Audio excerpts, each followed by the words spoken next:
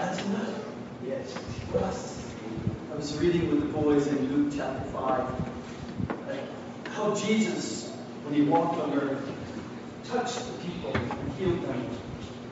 And everyone that Jesus touched and transformed, it was enough. They leaped, they praised God, they worshiped, they were so full of joy. It was enough. Just Jesus' power in their life transformed them. Any other stuff? 457. 457.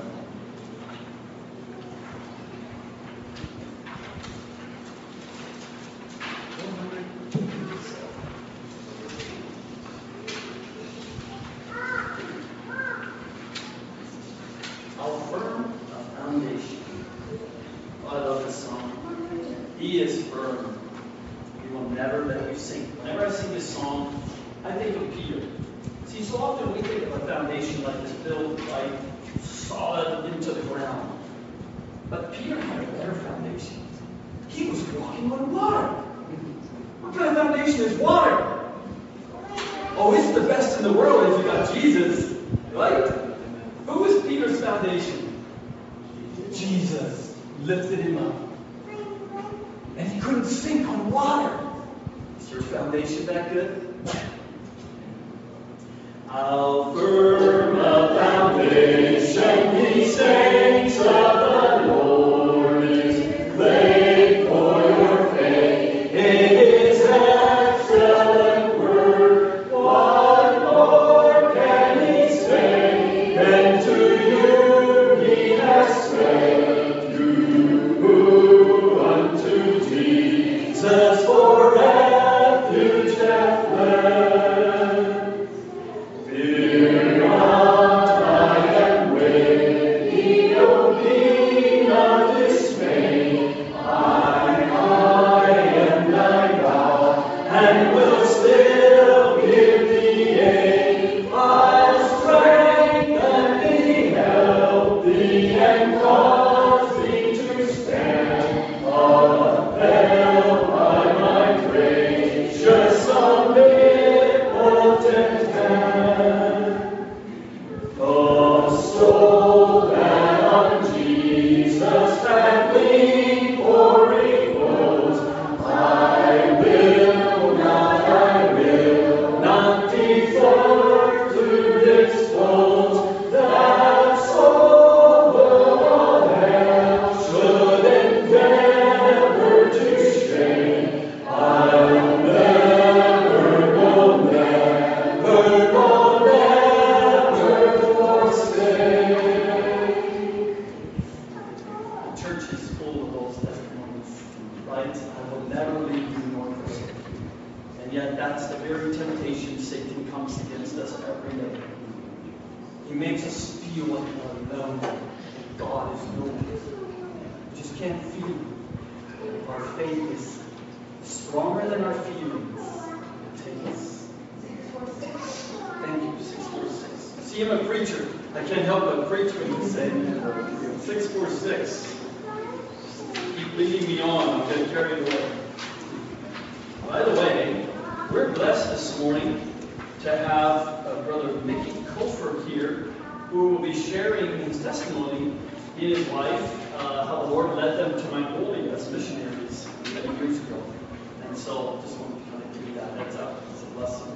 We're blessed to get to have him here. 646. Onward, Christian soldiers. Onward, Christian soldiers, marching as to war, with the cross of Jesus going on before. Christ the royal master leads against the foe. Forward into battle, see his banners go.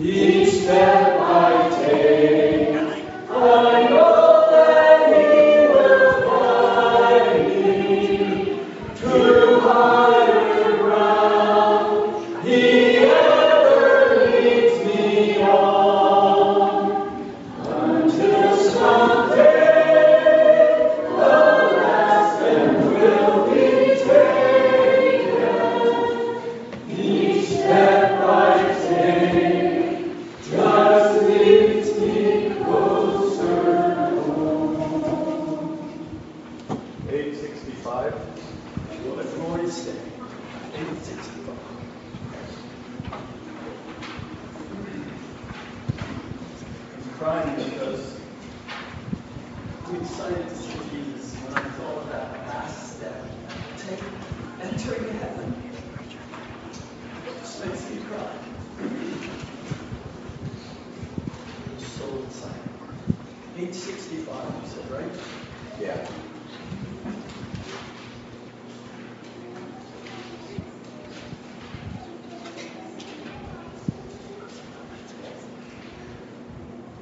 No tears up there. That'll be an amazing time, an amazing life. Can you imagine? Oh, I used to sing this song years ago, but do you know it? Does anyone know it? I can lead it.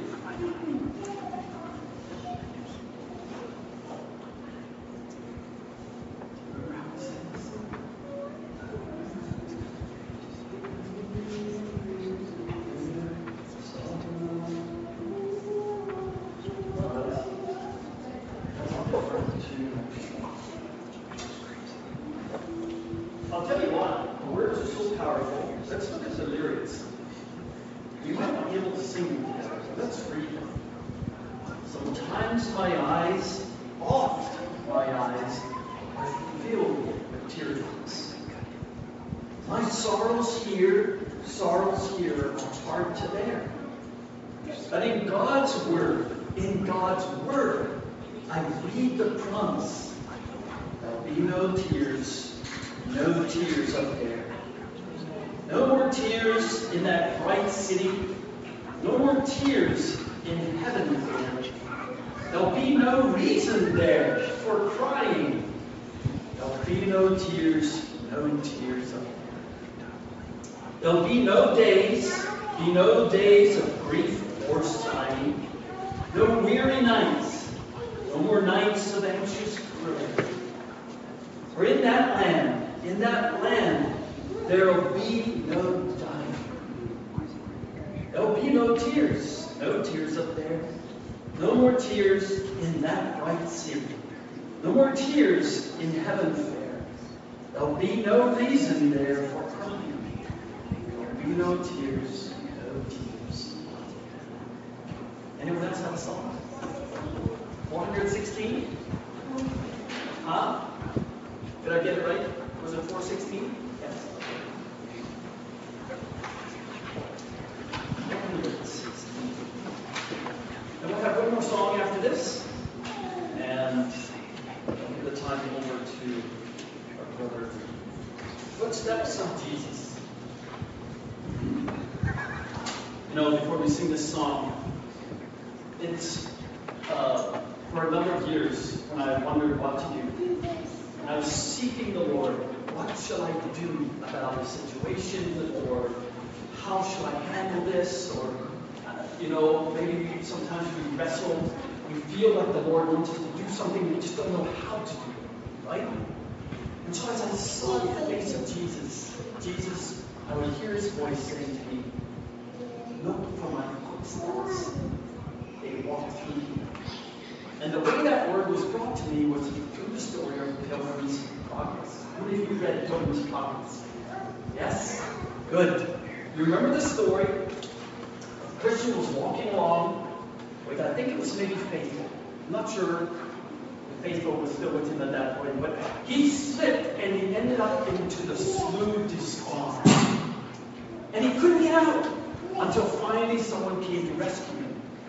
But then that someone, the evangelist, told him, if you look carefully, there are footsteps or places where if you watch carefully, you step on them and you could have walked right through this place without sinking.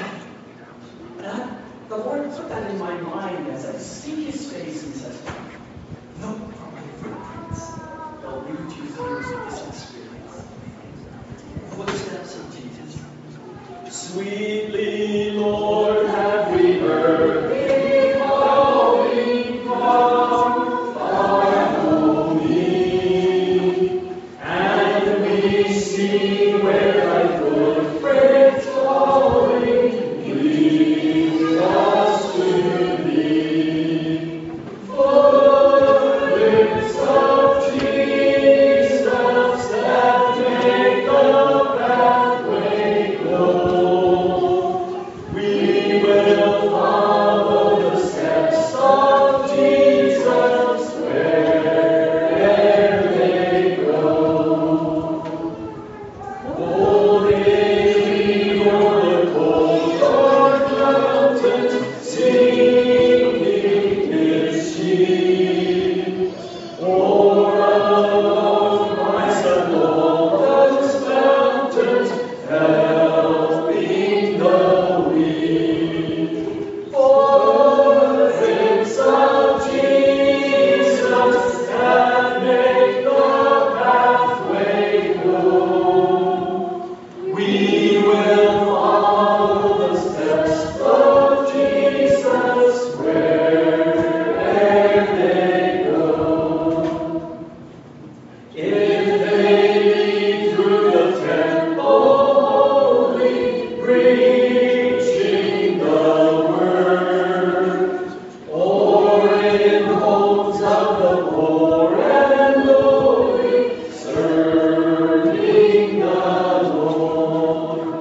Footprints of Jesus that make the pathway glow. We will follow the steps of Jesus wherever they go. By and by through the shining portals, turning our feet, we shall walk with the glad immortals as golden street. Footprints of Jesus that make our pathway glow. We will follow the steps of Jesus wherever they go.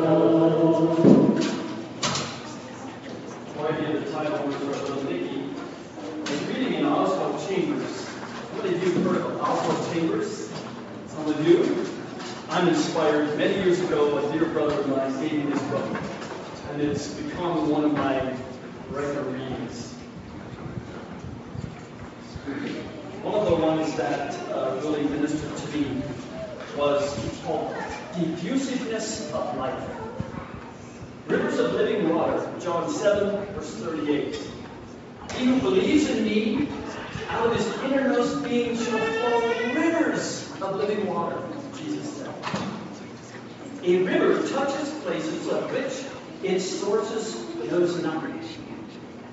And Jesus said, if we have received of his fullness, however small the visible measure of our lives, out of us will flow the rivers that will bless to the uttermost parts of the earth.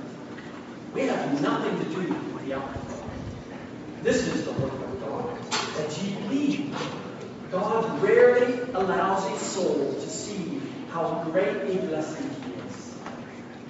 A river is victoriously persistent. It overcomes all barriers. For a while, it goes steadily on its course.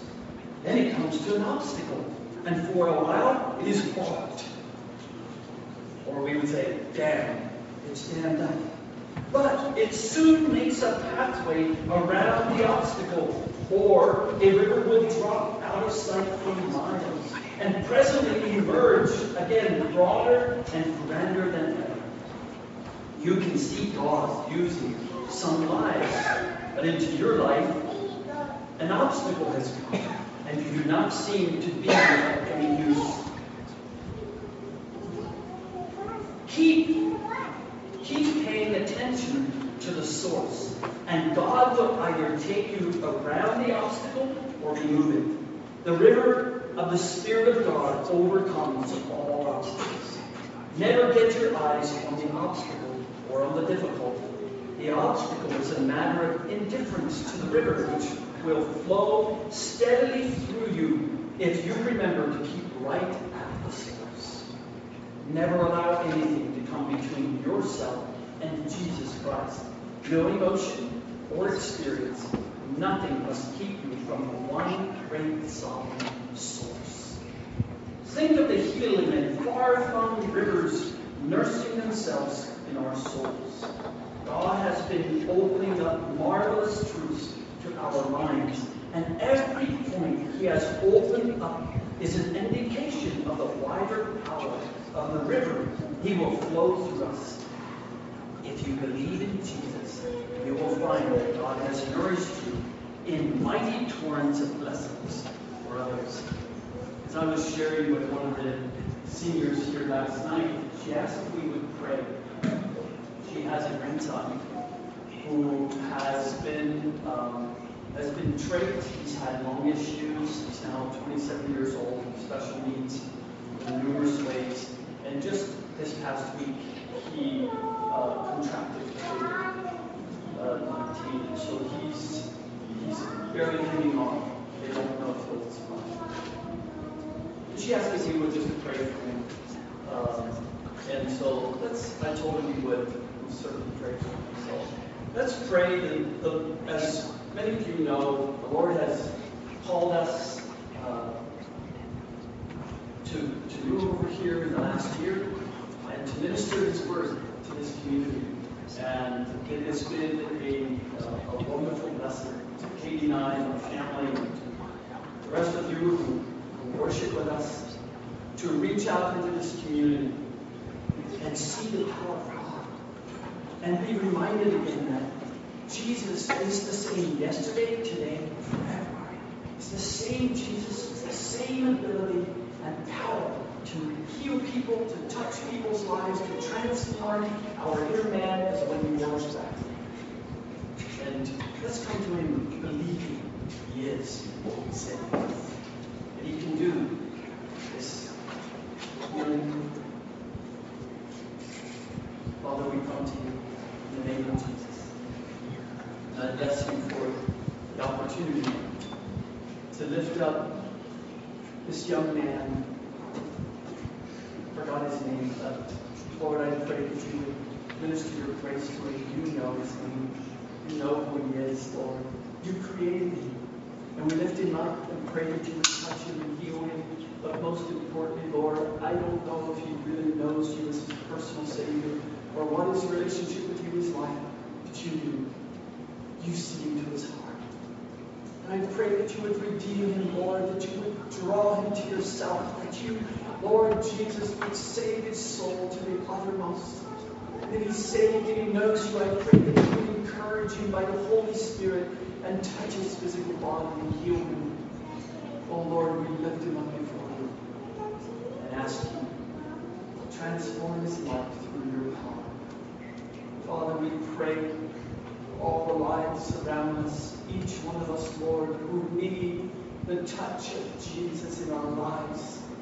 We need Your grace every day to be changed into Your image. Lord Jesus, to be empowered in our inner being so that we can walk, Lord Jesus, as You walked in Your footsteps and and preach the gospel and share it not only from our heads, but from our hearts, from our life experiences, as you empower us to live a life that is victorious over our flesh, over sin, and over all the things the world may have to offer us. Lord, we come to you this morning, rejoicing in your power and believing that you again can refresh us with a fresh outpouring of your Holy Spirit. Thank you for these songs that we were able to sing together. We love you, Lord Jesus. And we lift up our broken lives before you. You see our greatest need to be changed into your image. And you can do it. And I just thank you again this morning with my brothers and sisters for your power, for your love, and your Holy Spirit that you so freely given to us. Can take these vessels of clay, these broken pottery vessels, and you, Lord, bless the potter, and change them into your beauty, into your likeness, for your glory, and make us useful for your kingdom. In Jesus' name. Is there anyone else who would like to pray, have a prayer request? Feel free to just go ahead and pray. Have a prayer request that you'd like for us to go and read.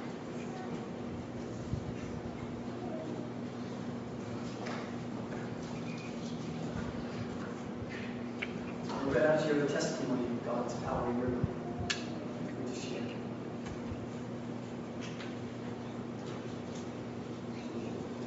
No.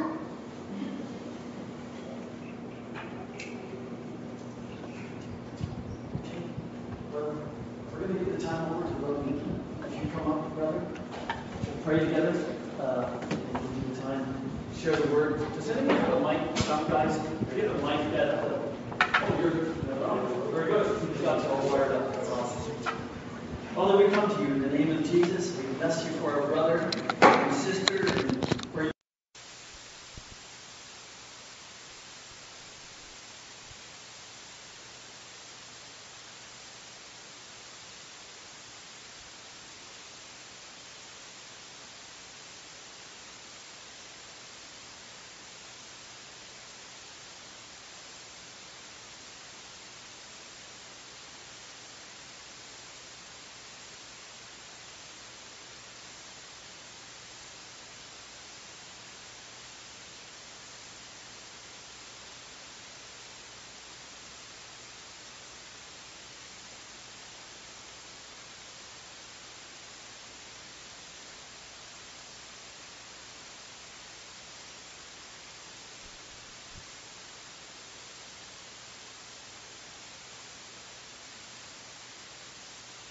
3 or 4 weeks ago, got to go home one day, and then we came out to see the children and grandchildren. So thank you for this. This is something we need to do when we come home, is show the ministry to churches and see what the Lord has in store for us all, and just watch the Lord work. And so let's have a word of prayer and we'll get into it. Father, we love you so much, and just thank you for your provisions, the way you feed us, clothe us, and have saved us, changed us. And Lord, I certainly pray if there's someone here today that does not know you, that they would have the seed sown.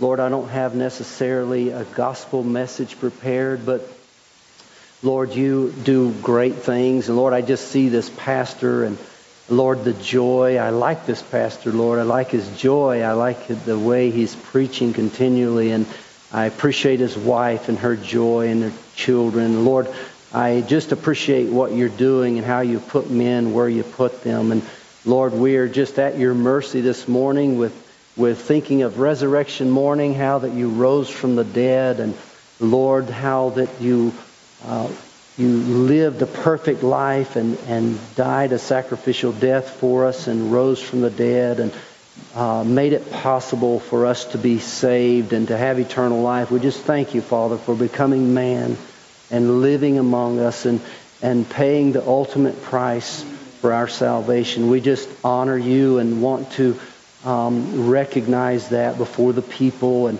Lord, we love you. We're totally dependent on you and want to be dependent on you. Now, if anything, I've got my little notes, Lord, and anything you want to change or rearrange, we just ask you to have your liberty. Where the Spirit of the Lord is, there's liberty, and we know that you're everywhere. We know that we're in a family meeting. We have your precious word opened, and Lord, we believe every word. We believe every word of the Word of God, and we know that the Word is alive.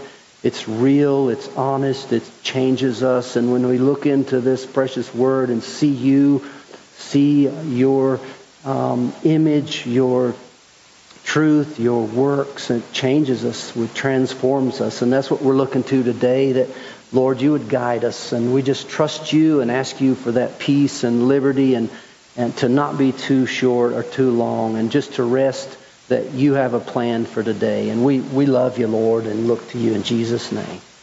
Amen.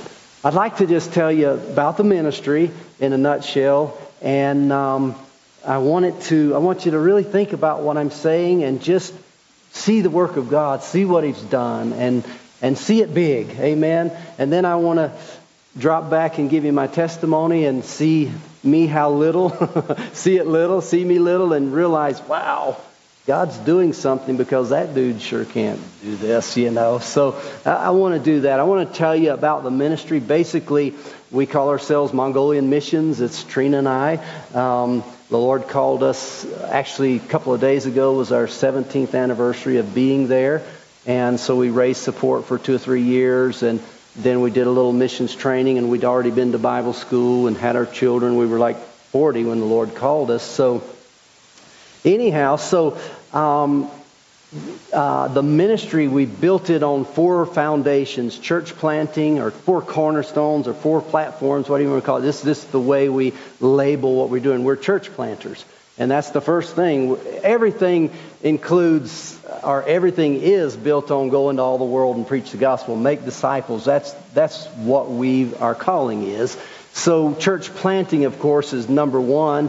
And then leadership training. You basically need to train men, disciple men, and tell the faithful men, the people, hey, you need to tell your brothers, you need to tell your mother, you need to tell people about Jesus when you get saved. So, and then we take that into the men that are called and just work. So church planting, leadership training, then gospel publishing. I was a printer before the Lord called me I did work probably 7 years at a printing ministry, printing gospel tracts. So I knew gospel publishing would be part of what the Lord would have us do. So that is what we're doing. Publishing, printing, translating the Word of God. And then strategic endeavors, which we'll get into more. I'm a potter by trade for years. 30 years I've been a potter. I've also been doing this, rock masonry, most of my life, and worked with a man full-time in rock masonry and did pottery on the side and was a printer for a ministry. So my life was kind of, I worked for a ministry for $160 a week, 9 hours a day. Then I would go home, do pottery 4 or 5 hours a day. And on Friday, Saturday, not Sunday, but Friday and Saturday, I would go into Cincinnati and would lay rock for a businessman in church. So that was kind of who we were. Trina's a graphic artist for the ministry.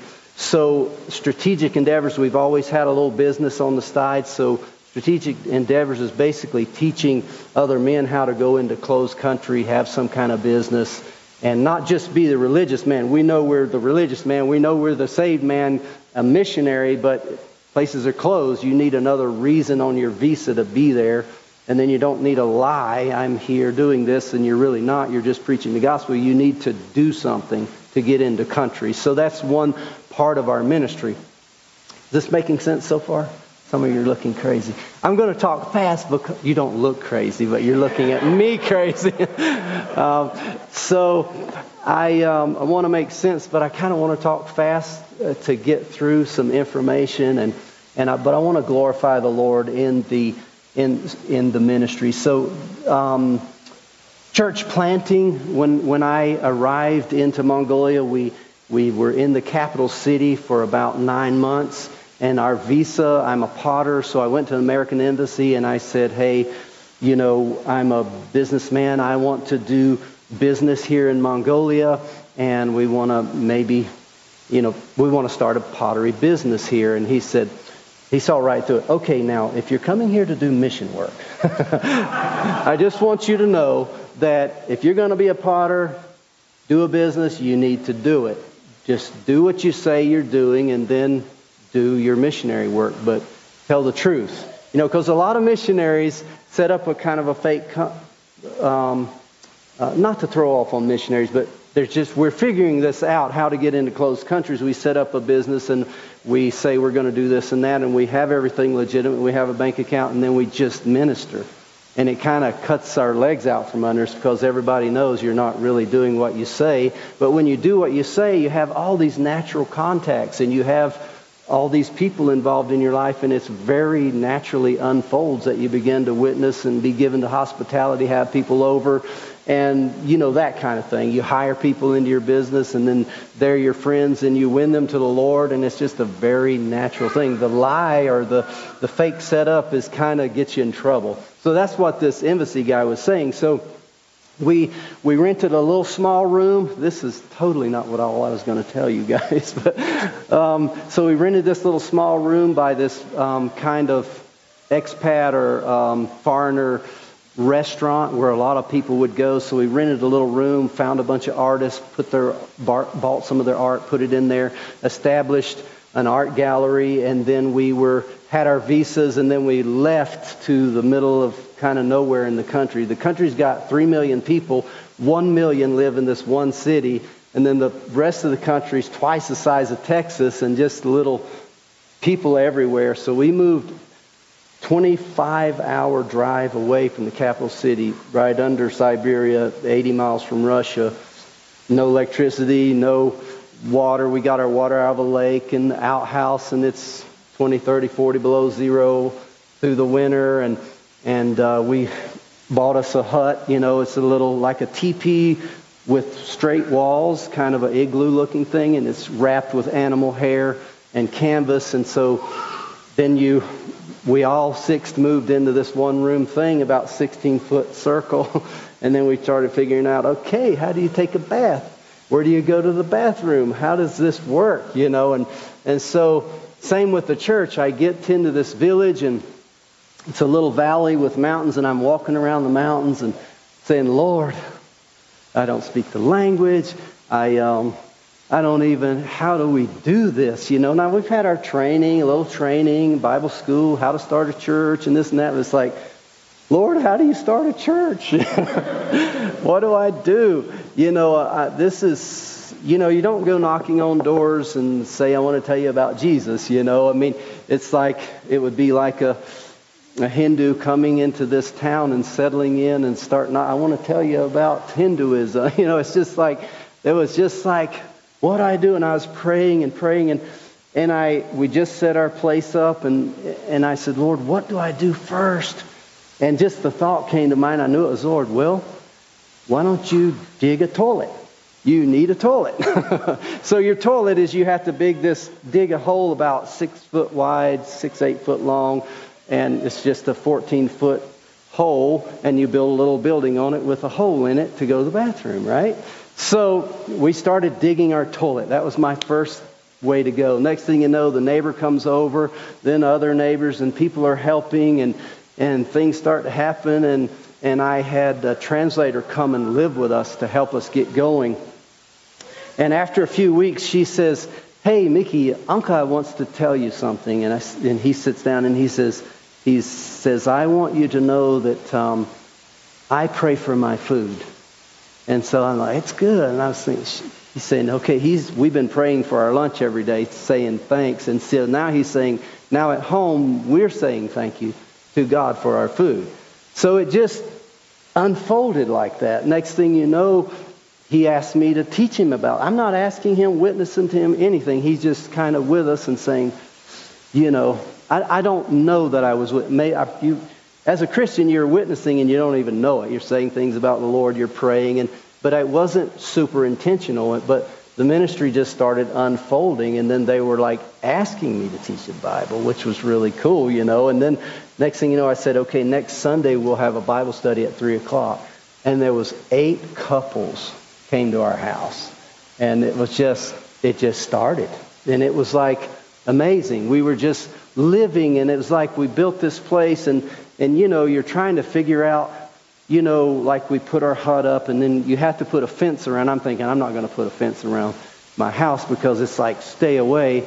Well, shoot, everything's disappearing. Gas can disappears. Oh, I see why you build a fence, So I chained the kids' bikes to the tree, and somebody stole the pedals off the bikes.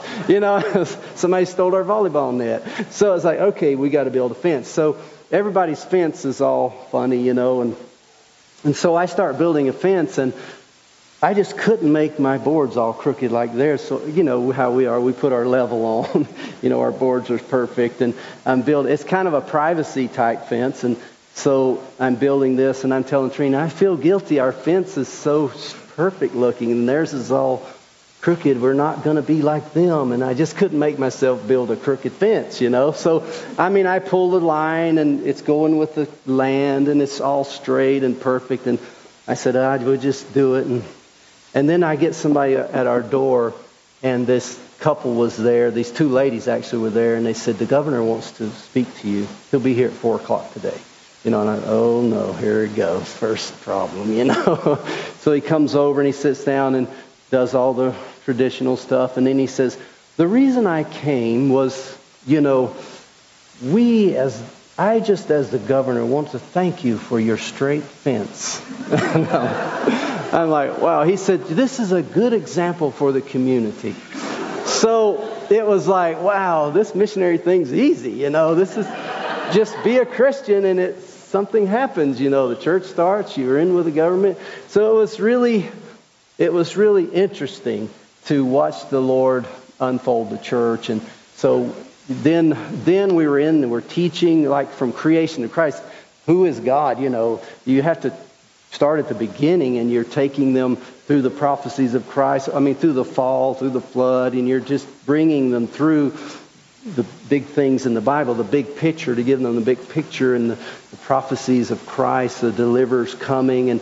And so we're giving the gospel for months. And I was using like a New Tribes curriculum, which does that, but it was so long. Like one lesson I was going through was taking too long. So people would change over. They'd be, okay, you got somebody there for a couple weeks, then they kind of drift out, and you got someone there missing the first part. So anyhow, I don't know why I'm saying all that, except we learned as we were going. And so they're really listening. You try not to bring them the name of Jesus till you get into it more, the story more. You don't start out with Jesus, you start out with who is God. There's one God, and you bring them to Jesus.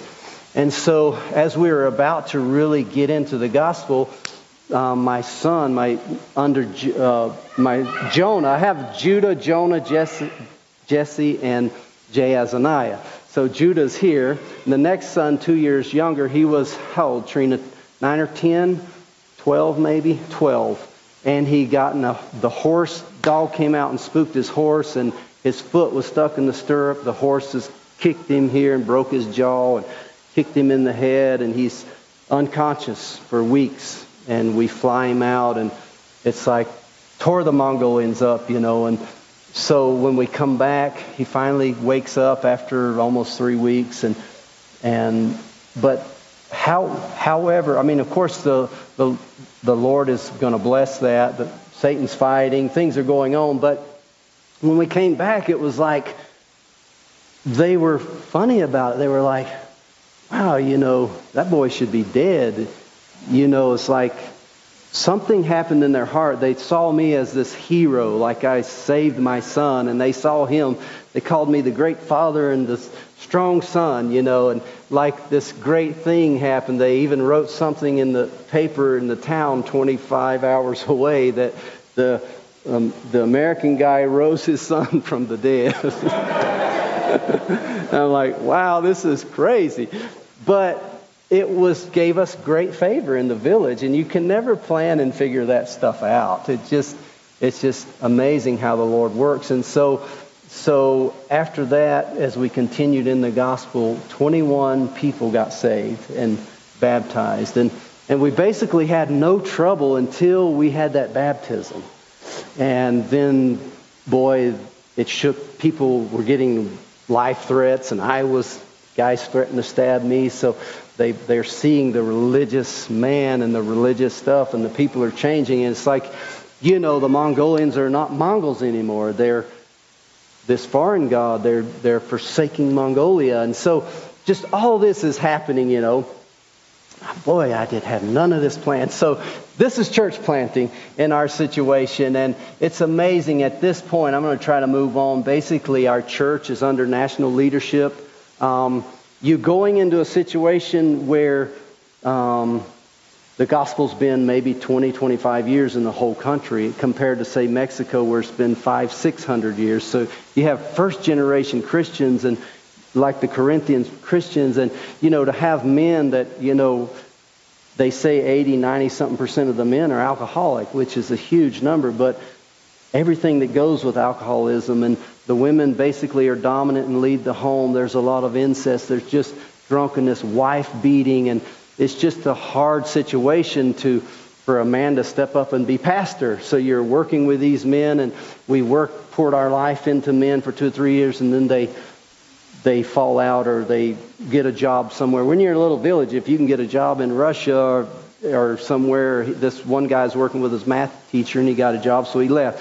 So we worked with these men to try to train them. They leave. We work with them. So it's been 18 years, and in our hearts, we still haven't accomplished having a pastor. So 2-3 years ago, we brought a man in, finished Bible school, and began to train him. We asked him for 2 years to let us train you and work with you. And after 2 years, we just ordained him pastor this spring. So that's exciting. We have national pastor now, and we're starting to work in another church plant and this type of thing. So each missionary, each country is different. You can't have this little plan from school. I mean, you better have the Lord and prayer and the gospel and discipling men in mind, and go with the flow of the country. Who are these people and how does this work? And the Lord has to lead us as individuals through our personal walk with Him, and you kind of learn the culture as you go, and this and that, and so church planting is the number one. And we have evangelistic outreach where we're printing and driving out to far villages and getting the gospel in, and Bible distribution, youth camp, these kinds of things, what we've been working hard on. So we've established a church, we've established a youth camp in our church planting, and we could go on and on with that, but church planting. Then leadership training.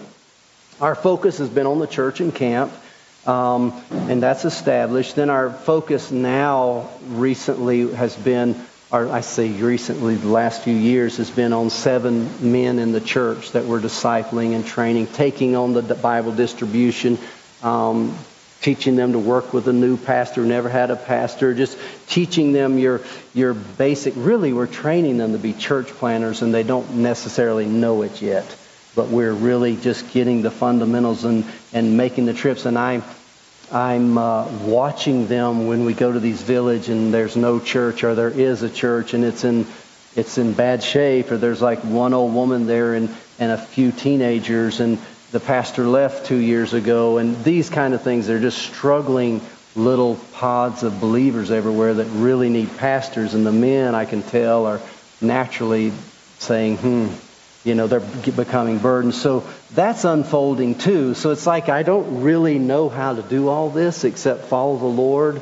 I don't want to say I'm just totally ignorant in it, but to know how to work with my group of men, and it has to be, you have to just be praying and walking with the Lord and not going with the flow in a cheap way, but going with the Lord and the Spirit of God, and And you can't just have, okay, in 5 years, I'm going to go in, establish this church, have a pastor, and leave to start another church, is what we're taught in school. It just doesn't work like that, Maybe if you go to the Philippines and people that have had a gospel for years and years, and, you can have a model, but some places there's just nothing going to work. You go with what the Lord leads you. So leadership training, basically you're training men to be pastors. So my focus has been on these men with these mission trips, daily Bible study. They work for me. We're working. We have bought a big old Russian factory that's kind of the ruins,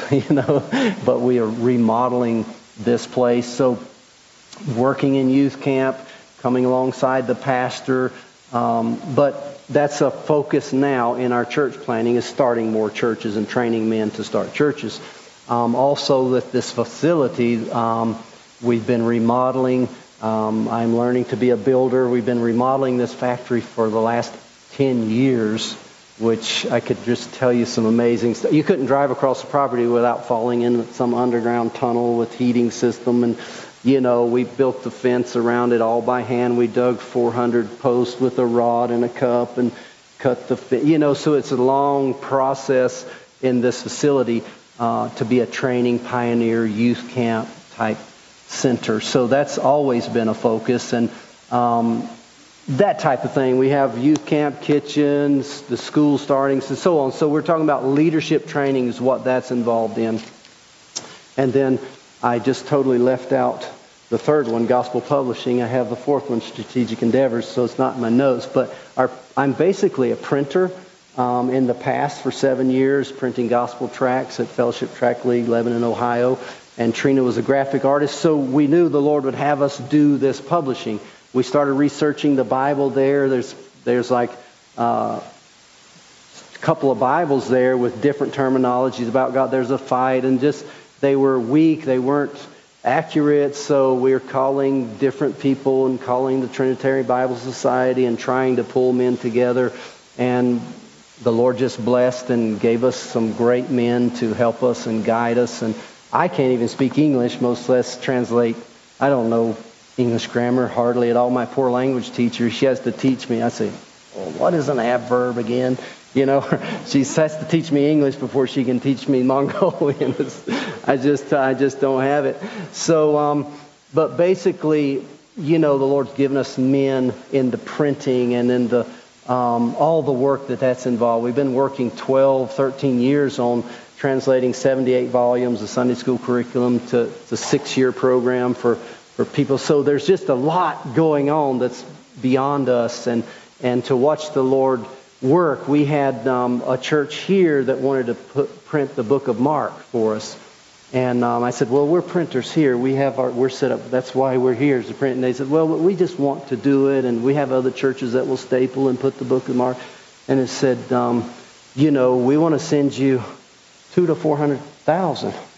Okay, and then so they paid for everything, paid for the container, and so we're receiving this. There's only 3 million people in the country, and so this Mongolian pastor that works within the city, he's kind of laughing like, this is just dumb.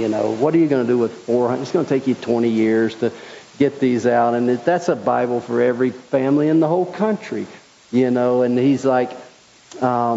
He's a real man of faith, and it was sad to hear you say that, but I know what he was saying. I certainly felt it too. What are we going to do with these? Stick them in a warehouse for the next 20 years? And because we've been Bible distributing, and you can only get so many Bibles out in a village, Little book of Mark. So then we had this ministry call us and said, hey, the Lord's really put it on our heart to flood the country with the gospel. And that's my calling, to flood the country. That's part of what I've been praying for 20 years. I want to saturate the ground with the gospel. And he says, we're going to send, we're not on tape, are we? Are we on video?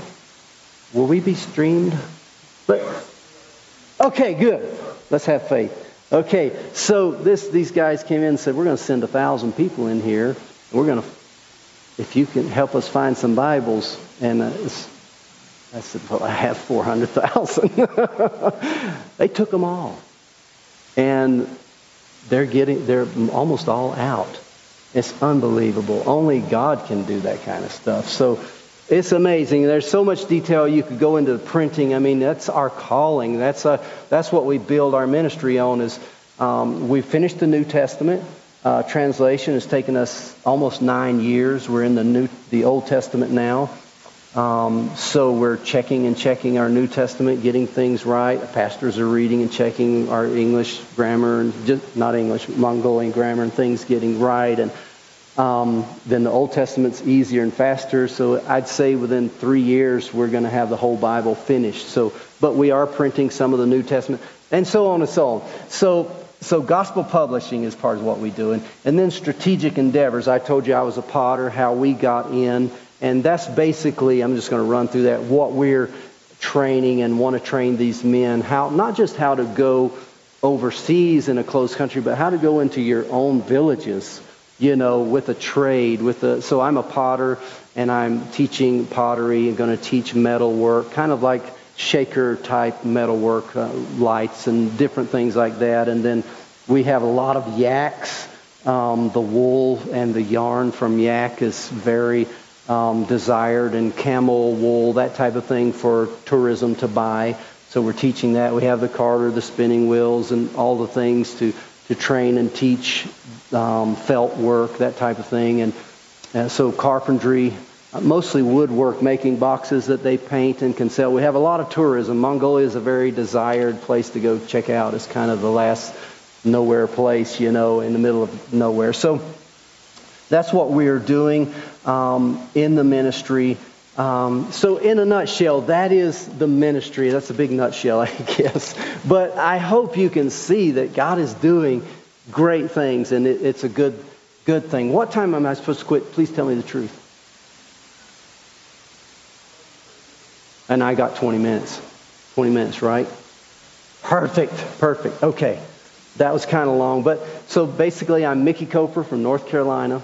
I met my wife. So I'm a Southerner, and I met my wife in Bible school. She's a Yankee from Michigan. So where I'm from, we still in the Civil War, and my family's never really got over that, So I'm not kidding. But we've been married 34 years. We have 4 children.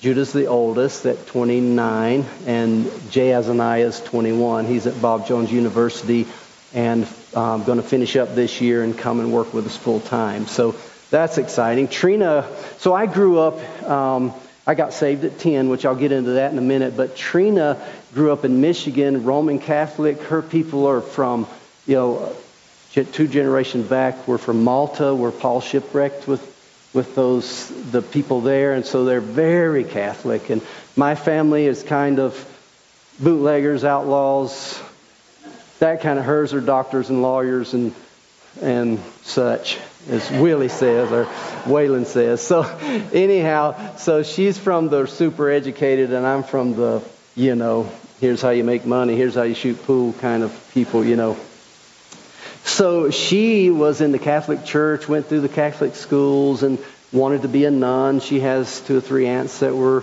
in the convent, and an uncle that was and the priest, going to be a priest and studying. That's how she's out of super, Catholic. And then she was in school, and the Catholic school closed and switched her over to a public school. And in that public school was a little Baptist girl that began to talk to her and invite her to church. And she went to a little softball game that they were having at the church, and they were on the bus, and the young preacher got up and preached Jesus, preached salvation. And she heard for the first time the pure, unadulterated gospel and got saved at that time. And then at 18, she went to Bible school in Michigan for a year or 2, and then transferred over to Bob Jones, and that's where I met her. So the Lord's good. We were married in 86. And so then, for me, I was saved in 1971 as a 10-year-old boy, and this old preacher came over to our house from the local church, and Mom had devotions with us. Mom was not really serving the Lord, but she still knew to read the Bible to her children every night and pray with us. And of course, we were like, now lay me down to sleep, pray the Lord in my soul to keep, a little jingle thing. And we didn't know the Lord, but this preacher came over and at 10 led me to the Lord, I believe, and called on the Lord. And then Dad was stationed at Sumter, South Carolina, at the Air Force Base, and then we moved to North Carolina after he retired and settled there. And I was never in church. Dad was a very lost man. Mom was just nominal, hit and miss, go to church. But then after I got saved, so I'm saying I was never really discipled or grew. And then I went to a tent meeting where this old country boy was preaching outdoors, and he was preaching on hell and just shook me up. And I was like, man, I need to get right with God. I knew I was saved, but I prayed and this and that, but I was just a super backwoods. I mean, I never even read a book till I was 22 years old. I couldn't even read at 18, 19, 20. So, I mean, I was just that kind of guy. I was hunting, fishing, smoking pot and just whatever with the boys, just not serving the Lord, obviously. But and that's another story. But anyhow, so as I really got shook up and gave we called it rededicated your life, but went forward and just repented and got right with the Lord. And then people started saying, oh, Mickey got saved. And I said, no, I was saved. And, no, you got saved. And then I got all confused, like, okay, I was already saved and baptized, and they're saying you need to be baptized. So I got baptized, and then I felt bad. Well, I was already baptized. And then for about a year, I'm like, Lord, am I saved or not? Because somebody said if you think you're saved and you pray, Lord, save me if I'm not saved, then that means you don't know if you're lost. And so I'm just then I'm just crying out to the Lord, and finally after a year or so settled that. But meanwhile, I'm really winning my friends to the Lord and filling the whole pew at church and just exciting. I remember I had tons of, ZZ Top and Led Zeppelin and Pink Floyd, and I just threw it all in the river. And then it went around the school, Mickey's a preacher. He threw his rock and roll away and all this stuff. And it was funny. So the Lord began to do a great work in my life. And so I started going to Sunday school. And then this Sunday school teacher calls on me to read. In front of everybody. And so I stumbled along. I probably could read on the, second grade level maybe. But and he has helped me. It was so embarrassing. I went up after. I said, now, I am never coming back if you're ever going to call me to read again. So he said, I won't call him.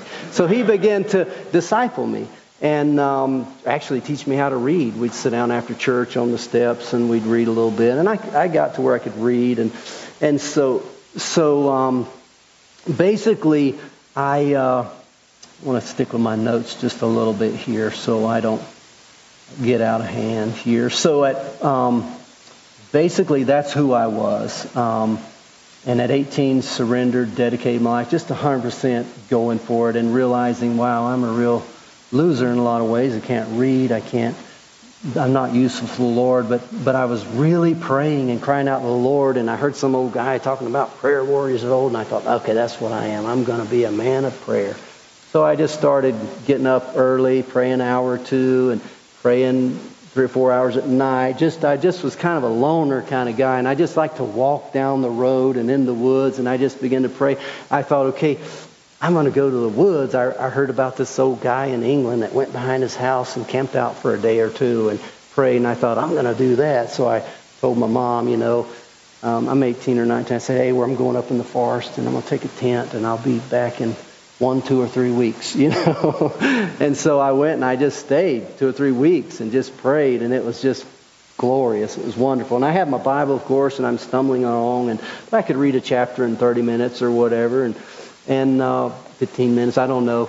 So every year I started going to the woods 2 or 3 weeks and just praying. And one year I was in the woods, and I was just laying there in the tent, and I was saying, Lord, I'm so sorry that you can't use me. I'm sorry my sister's, she's a little gangster. They robbed houses and she drove the getaway. Her husband would go in the store and steal a bunch of stuff and run out in the car and she'd drive away. And little gangsters, and my family was druggies and this and that. But my immediate family was a bit normal because Dad was in the Air Force and we had a real kind of a normal situation until, that didn't sound too normal, did it? A normal worldly situation.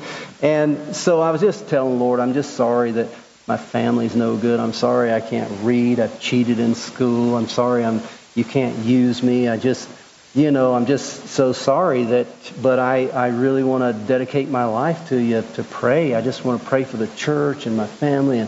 And so I was laying there and I just opened my Bible up and I began to read this. And it just was like, I'm in that state, right? And I read this.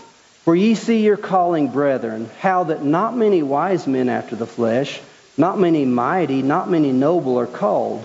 But God hath chosen the foolish things of the world to confound the wise. And God hath chosen the weak things of the world to confound the things which are mighty.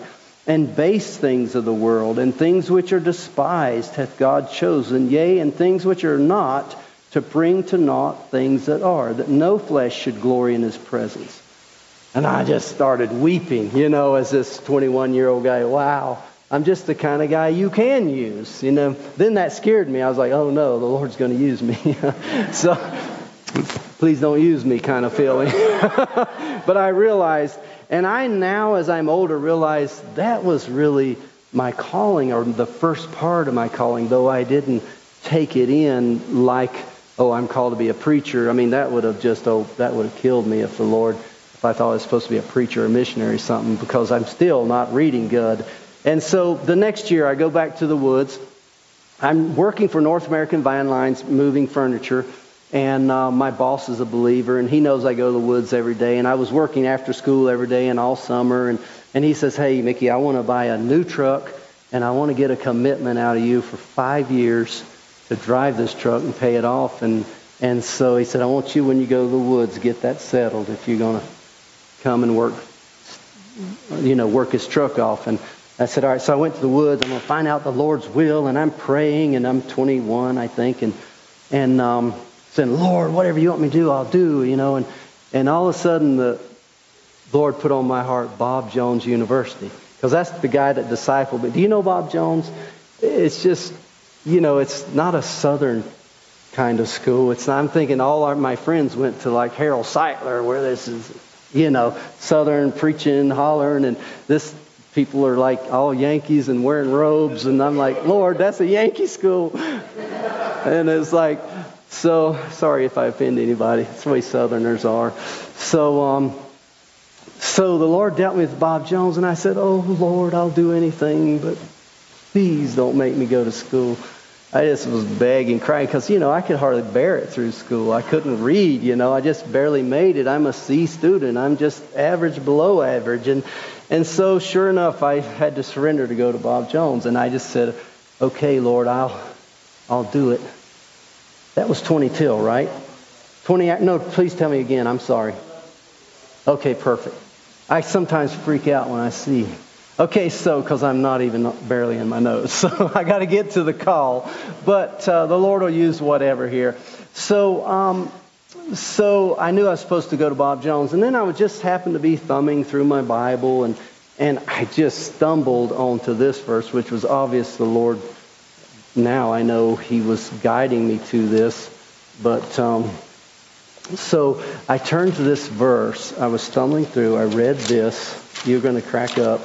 I don't want to tell you. I don't want you to turn there so you won't read ahead of me. I'm so slow. Okay. When a man hath taken a new wife and he shall not go out to war, neither shall he be charged with any business, but he shall be free at home 1 year and cheer up his wife, which he hath taken.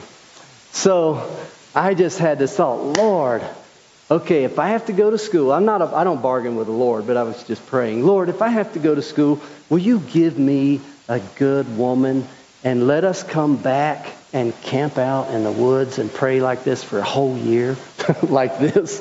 And that was my, okay, I'm going to go to school, and I prayed. I'm so specific when I pray, I write it down, and I wrote, I want to come back for a year with this woman, and Lord, would you let her be a Yankee? I said, I've seen these Yankees at the Wilds Christian Camp, and these women are mature and godly, and I kind of want a Yankee, Lord. And if you give me a Yankee, it'll broaden my scope. And that's what I was praying. And that was the first thing on my list. Then I said, Lord, I took pottery in high school to get out of hard classes, but I became a good potter. I was actually selling some pottery in the 12th grade, and assistant teacher with my teacher because I could throw a pot. I couldn't read or write hardly, but I could do something with my hands. So I said, I need an artist that could paint our pottery. If you want to use us somehow, then we would be a good team. And so broaden my scope, make us a team. And then I'm like, Lord, I've got to have a straight A student. I need this woman to be straight A student because I can't even understand what I'm reading half the time, much less fill out paperwork, And so this is me. I need a Yankee, a straight A student. And Lord, I kind of like this Indian type woman. Give me some kind of Indian type woman. And then give me a modest woman and a woman that loves the Bible. And so I had this whole list, and I began to pray for it. And I prayed for it every year at school and actually started fasting every Wednesday. Lord, if she has a boyfriend, get rid of him. And Lord, that's the way I'm praying. Lord, help this woman to be pure and to train her. And so I'm praying, and I begin to, my last year in school, I'm like, okay, she's going to appear somewhere. And so I'm fasting and praying. I bought her rings, bro. I had the rings. I was ready. And then one day, I wanted to have a portrait painted of my sister that had died.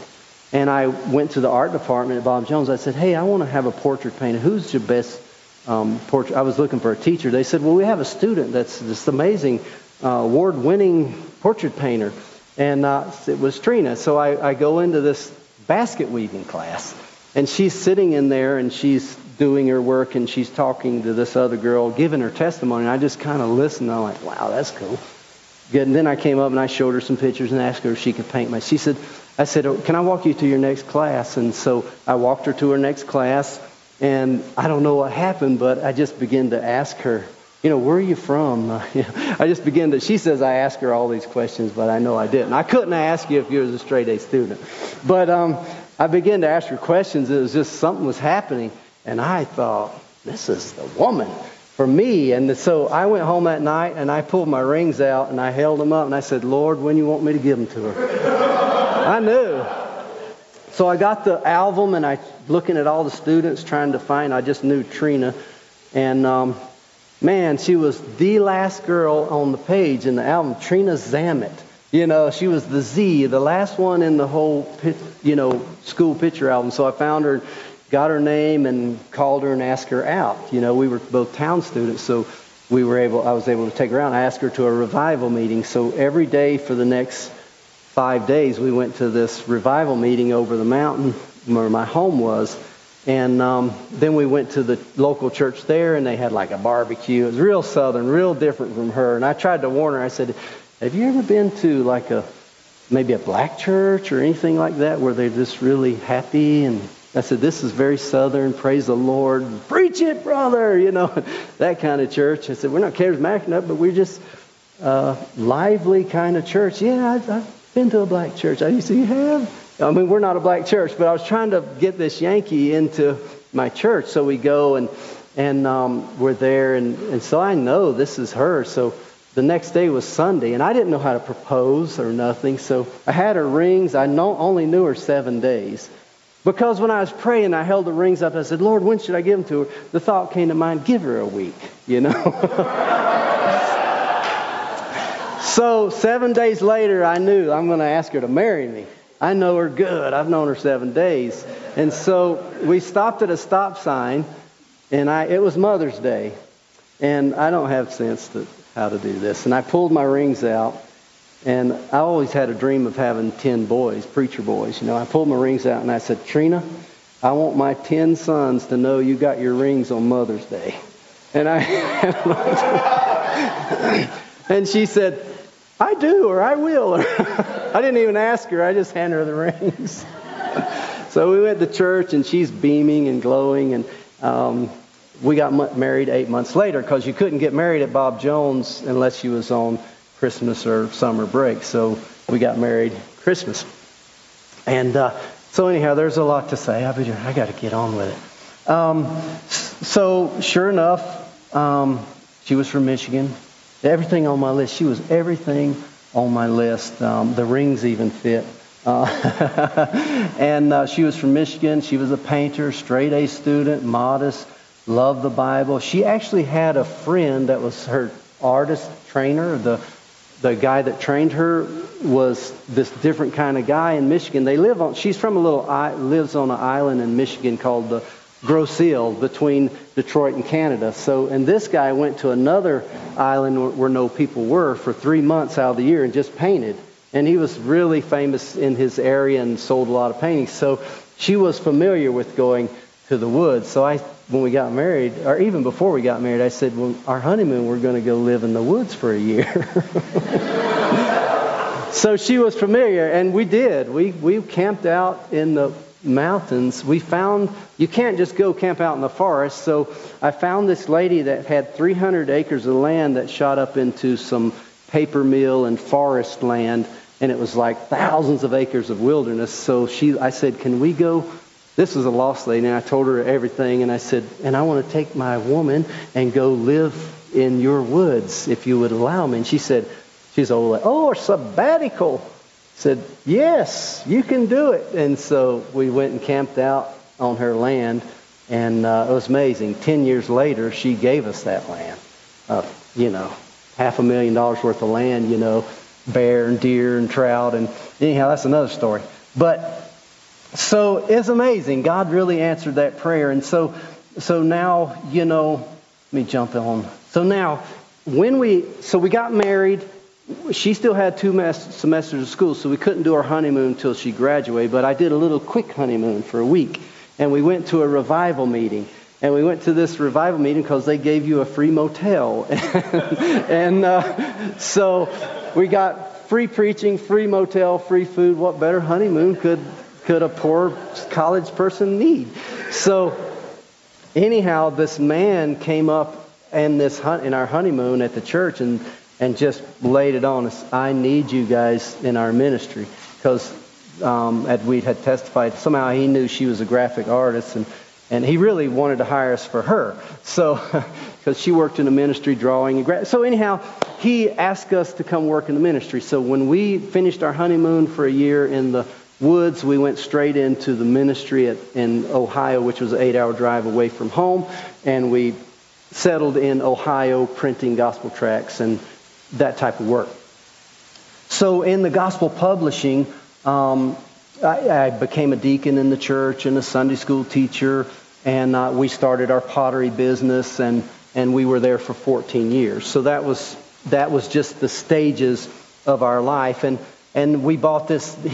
Tells me, well, we've got some of the people in the ministry, they live in like the welfare housing and all. I said, I don't do that. I mean, I'll live in a barn before I live. And nothing against people that were getting help, but I didn't need help. I'd rather live in the barn. I said, we just came out of the woods. We can find something to live in. So we did. We found this little old 130-year-old cabin, and we just started remodeling, living in. And they said it had a cistern. I said, no, what's a cistern? This is a big hole in the ground where you got to go haul your water to it. And so the Lord was training us. That's what I'm wanting you to see. The reason I want to give you this testimony, here I am, a guy that can't even read. Here's a guy, I'm giving the prayer because I know I can't be used of the Lord, and the Lord shows me, I can use anybody. And then, He gives me the desires of my heart, gives me the wife, and then, He gives me another desire of my heart and to live in the woods. And it's total training to live in Mongolia, where there's no electricity, no water, there's outhouses 40 below zero, and it's the other side of the world, and that kind of thing. And I have this very smart wife who can help with the paperwork, and we can just do this, and we can get in with our pottery and business. And I've had training as a deacon. I've been to Bible school for 3 years, because when the Lord called me Bob Jones, I just told the guy, I didn't know any. I said, I just want to go learn about Jesus. And so I did a little how to help your pastor, kind of associate's degree on Christian lay leadership. And I said, I just want to learn about Jesus and be a help in my church. So that's the kind of schooling I had. So you get a little bit of everything, radio and TV, and how to paint your church, how to serve your pastor, how to do this and that. And that was kind of, and you have all the books of the Bible in your Old New Testament surveys. So that was the kind of schooling I had. It wasn't zeroed in on mission schooling. So, am I rambling too much? You guys with me? I'm giving you just an overview of, wow, here's kind of a nobody that God's done great things in the ministry. You wouldn't believe. I have doctors and lawyers answering to me, and if they only knew really who I was, it'd be cracking up. But, and it's interesting how the Lord works. So let me get on with this calling here. So let me see where I'm at. So we buy this old house. I'm going to skip some of that, and I'm reading Ecclesiastes. The Lord's dealing with me about being debt-free. I put the house, almost sounds untrue, but I put a sign out in the front yard, and we sold it that day. And then an old man in the church came up and said, I just bought an old farmhouse, and I need somebody to live in it, and I'll give you real cheap rent. Will you live in it? And we said, sure. We don't have anywhere to live. We want to be debt-free, and so we rent a 160-acre farm for $300. Deer everywhere and big garden, fruit trees, so we can everything and kill all the deer we want and living off the land really. And because we were kind of at that point, we're homeschool, home business, we were having our children at home, we were just those kind of people. And so then this lady gives us that land, and I had this desire to raise my boys to be missionaries, so I'm going to go back in this piece of land in the wilderness, kind of build a cabin, have some solar and gravity water, and just train my boys to be tough and live off the land. And then this lady gives the land. We go. I'm in Ohio. We're driving back and forth to North Carolina. I'm in Ohio. I'll throw 200, 300, 400 pieces of pottery, and then Trina has to paint every pot, right? So I leave to North Carolina 2, 3, 4 weeks, start cutting trees. I bought a little sawmill. We start building a house from scratch, and then I come home, fire all the pottery, take them to the gallery, sell them, then throw 200 or 300 more pots, go to North Carolina, work on the place, come back, fire the pots. We did that for 7 years, and we built this house from scratch, debt-free kind of thing. And so these stages of my life, the Lord's teaching me to build, He's teaching me to survive, He's teaching me all these things. I'm a deacon, He's teaching me many things. And so as I'm building this house, I'm in much prayer. That's just who I am. And I'm saying, Lord, I'm out of the ministry now. I'm not really printing gospel tracts. I'm just in business, and I'm feeling like that's lesser. And the Lord's teaching me, no, this is service too. And so I'm seeing He's teaching me to be a businessman. He's teaching me to be all these things, how to live in the woods, how to survive. And I know this now, but then I didn't know this, that He did a lot of training to get you here. We all have this same testimony. And so I'm praying, I'm seeking the Lord, and I begin to say, Lord, I'm 38 and a half, I'm going to be 40. My life is half over. And it is funny, but it's so true. It's beyond half over. We got 70 10, 70 years. And if you're strong and healthy, you might live to 80 or beyond. But it's harder and it's tougher for people over 70. And the Bible just teaches us that. So we need to number our days, right? So I'm saying, Lord, I'm half done here. Am I missing anything? Is there anything? I'm coming to live in the woods. Is this right? Of course, I'm praying this all along, but it's zeroing in on, Lord, is there anything else you want me to do?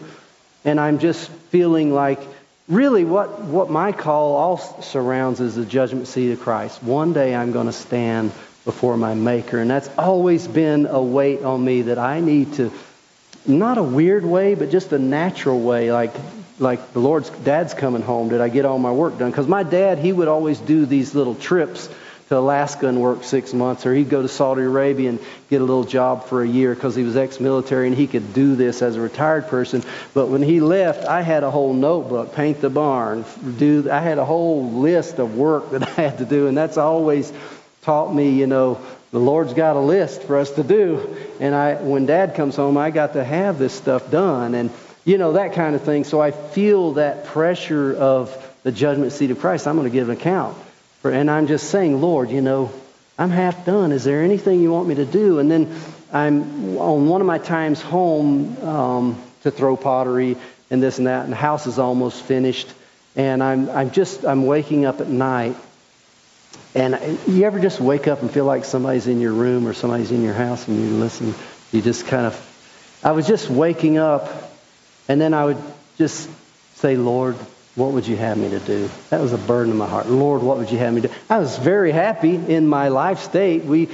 we had a great life, and we enjoyed working in this and that, and we were making a lot of money in the pottery, and we were giving land. Everything was good, building a house, and it wasn't like I was wanting a life change, but I was concerned. I'm half done. And so at that point, a missionary comes through, an Australian guy called Gil Anger. He's a public school teacher in Australia, and he comes to America three months a year and preaches missions. And this guy, he's like an unusual, rough guy. He's all but cussing. He's like, you Americans, you got your 2 or 3 cars, you got your comfort, you got your food, and he's like really laying it on us. And he's like, okay, for instance, you Baptists, I'm in a little independent Baptist. Okay, here's your missionaries, and he shows. Okay, how come all your missionaries are in the warm climate? Is it too hard other places? And he's like, you Baptists, look at you in Mexico, look at all of you over here. And he's like, who's going to, and he has the 1040 laterals around the globe. Who's going to Baghdad? Who's going to Mongolia? Who's going? And he's just preaches the whole world. And he's like, who's going to Mongolia? Who's going to go where it's hard? You have to be a man. Are you afraid your little boy will break his arm? And he's real smart alecky kind of. And he's like, boy, and he like offends your manhood. And you're like, I'll go. I'm thinking, I'll go. And so afterwards I went up and I said, brother, you act like we won't go. I said, but a man has to be called. You can't just be ruffled and be a self-appointed man. I mean, God has to call you to go to wherever you go. And he says, that's right. He says, but I can see in you're like this. You got your foot up. I can see you're a ready man. He said, but he's talking like that, and my pastor comes up, and this is super unusual for my pastor. He's a military guy, kind of an awkward guy, and he's like a little socially awkward, but he just comes up to me, and he puts his arm, and he says, Mickey, you are called. You are called to preach, you're called to the mission field, and you are running. And I said, preacher, I know I'm not running. A man knows if he's running. I'm seeking the Lord, but he said, brother, for the last years, every preacher that comes through here, I hear you guys talking. You end up talking about his call. That's what people do when they're called. You talk to other men about their call, and you're wondering, and you're fishing around, and you want to hear their experience. And he said, you're called and running, and you need to settle that. And that was the first time I ever thought of that. And so I'm driving home, and I tell Trina, I said, wow, did anything stick out to you on the map? And she says, Mongolia did. And I said, really? She said, yeah, I told the Lord we could do that. And I said, you did? And I said, well, guess what? The preacher says we're called and running from the Lord. So we just laughed. But I'm heavy, And I said, I'm going to stop by Brother McCammon's, this old godly man, on the way home from church. So I dropped by his house, and I just said, Brother McCammon, I just wanted 5 minutes before you guys eat lunch. How does a man know if he's called? What is that now? And he sits there a minute, and he says, he said, the Lord called me when I was 5, and I just kind of knew I was supposed to be a preacher when I got old. And he said, but Mickey, I'll tell you the best way to know it. The best way for you to know if you're called is if your pastor sees it in you. And I really got this sinking gut, sick feeling. Like, am I this dumb? But I wasn't convinced I was called, but boy, did that put me on reality check. And so I went home and I go to the barn and I always pace. I don't get on my knees because I'll go to sleep, but I pace or walk, and I'm pacing around the barn for a few hours. Lord, are you calling me? And I'm just really seeking this thing out. And a verse comes to mind that the wicked and adulterous generation seeketh a sign. And I said, Lord, don't give me no sign. I don't want a sign. I don't want to say, if I see Mongolia written on the side of a transfer truck, I know I'm supposed to go. All the things that people do. But I just like, Lord, but people, they know. They have a testimony and they know how the Lord called them. But this is just me, and you hear the preacher and you hear all this. And that did stand out to me on the map, Lord. But, I don't know if I'm supposed to. I see the Bible says go. I see it. And so that was my state. And then I'm at the barn. I said, Lord, I got to go to work. And I tore up, and another verse came to mind, that the just shall live by faith. And I went, oh Lord, that's that's rough. So by faith, I got to go to Mongolia. It wasn't good enough as a call for me. I just said, Lord, that's risky. It feels risky. I mean, I got to tell people I'm just called to go to Mongolia by faith. I mean, I know the scripture says go. I see the pastor. I see this. So I'm tore up like that. And I'm thinking, okay, all I got's the just shall live by faith. And I think the Lord wants me to go. But I do feel backed into a corner. Like, I think the Lord might be calling me. So the Wednesday night I went to church. I said, Pastor, I think the Lord might be calling me. And so he says, get up there right now. Church hadn't started. Go tell the church right now. So I had to get up and say, church, Pastor wants me to tell you something. And we're all farmers and country fellows, poorest county in Adams County, poorest county in Ohio. And I said, church, I think the Lord might be calling me to the mission field. But I had been reading because I had 2 or 3 days, and I was reading in Acts, Acts popped in mind. And I said, but I'm not going unless you send me. I don't even know why I said that, but some old farmer says, I'll give 500. And then this guy says, I'll give 500. That guy says, I'll give 500. I'll give 500. And $5,500 later, my pastor is this big Marine guy, awkward. He walks up and he slaps me a little too hard on the back, points at the door and says, go, we send you. And I'm like, oh, Lord, help us. This is not the way it happens. This is not right. And it just not like everybody else. So I had to buy a plane ticket, So we did our survey trip, and we've been laughing ever since. And so I come home, and my first meeting is a little kind of a home church. It just happened to be in Florida at NASA with this rocket scientist. He gets me down, and I tell this testimony. And he comes up, puts his arm around me, and he says, church, I just don't see this as a biblical calling. It sounds good, but it's not really Bible. I don't think he's called, And boy, like the hair raised up on the back of my neck, I looked at him, I said, I'm called. I'm called. God's called me. And then he starts laughing. That's what I want to hear, brother. Those smart guys can be tricky. But he knew what I needed to say. I needed to own it. And I never owned it till that time. And so my time is up, and that's half of my testimony. I wish I could tell you more. It's just exciting. But I hope you can see, it can look big. I wish I can't. It's just neat. I wish you could see how common.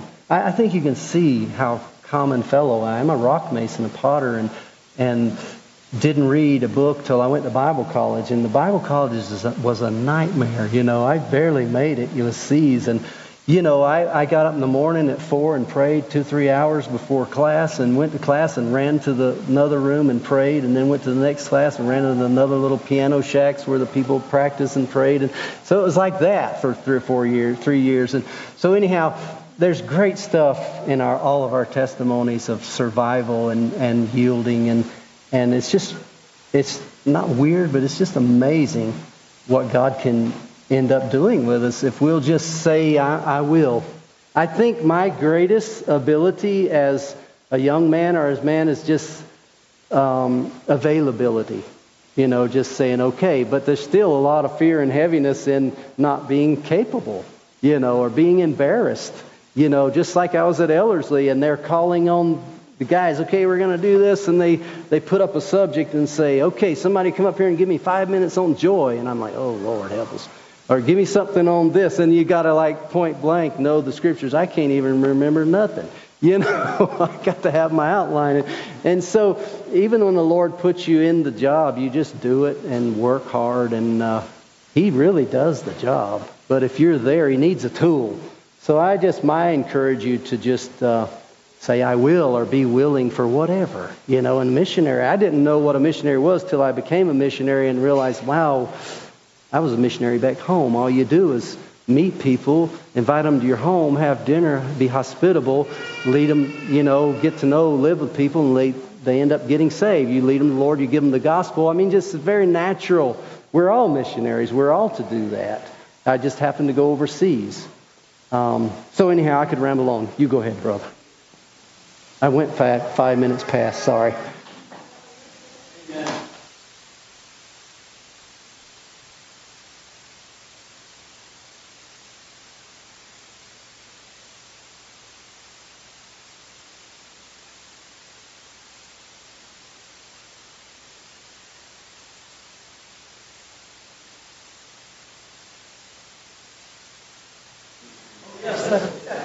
Yeah, that would be great. And then we'll send you a link to the video. Well, where'd you get this? The documentary. Okay, that's what we was showing 4 years ago. This is not the documentary. The documentary is like a professional thing from Europe. They came out and, did a 45. On your testimony? No, actually on Why Are You Here in the Middle of Nowhere. They were secular TV. It was a secular. Came out there and stayed with us a week and asked questions. Yeah. And then we filmed the wolf hunt and our life and all the things that we're doing. And, they're lost people and they're really coming at us. Okay, so we're all lost and you're saved, all these Buddhists. And it's really good. It's really interesting and covers a pretty honest view of what a missionary is doing. Israel told Amos, who had been prophesying a message of repentance to Israel, crying out to them to repent, come back to the Lord. Amaziah said to Amos, "Go, you seer, flee away to the land of Judah, and there eat bread, and there do your prophesy.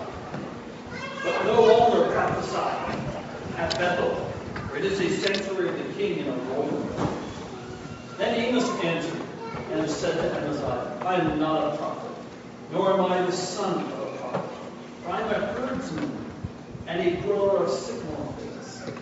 But the Lord took me from following the flock. And the Lord said to me, go prophesy to my people Israel." And that's a call. It is so interesting that it blessed me how the Lord uses even a sense of humor in helping us understand the call. Like, He knows how to minister His grace to each of us and to give us, to just lead us along. He's a good shepherd into fulfilling that call that He has in our life. And each of us are called by God to, we have been, as Ephesians tells us, Ephesians 1 and Romans 8, we've been predestined to be conformed to His image. That's high calling in Christ Jesus. So thank you for sharing that, brother. It sure has been a joy. And we welcome you back anytime you come to the U.S. Please let us know through Judah or someone. You always have an open invitation here. And share the word. That's why I start eating. We have a meal prepared, so we invite you all to stay and fellowship with us and eat together. Father, we come to you in the name of Jesus. I bless you for this time. That even before the world was created, you knew each of us were going to sit here this morning. Even before we were born, you knew this day we would sit here and listen to Brother share your human life and journey his life. Now, Lord Jesus, shepherd of our souls, take this time and don't let it be wasted on anyone else. But I pray, as you promised in Isaiah, that when your word goes forth, it will bring forth seed and fruit. And so I pray that this word will be a fruitful word in each of our personal lives, from the youngest child who could understand to the oldest among us. Use it for your glory. Use it to inspire us. Use it to encourage us to take a step of faith. Use it to remind us that you're the Father. Thank you for this food. We pray that you would keep us safe today as we fellowship together. And as we share this food, Lord, we pray for many who have struggled with COVID, who have even died, Lord, who have experienced this sickness, that you would bring healing and grace to our nation, to the world. So, Lord Jesus, we pray that you would protect your people today as we fellowship together.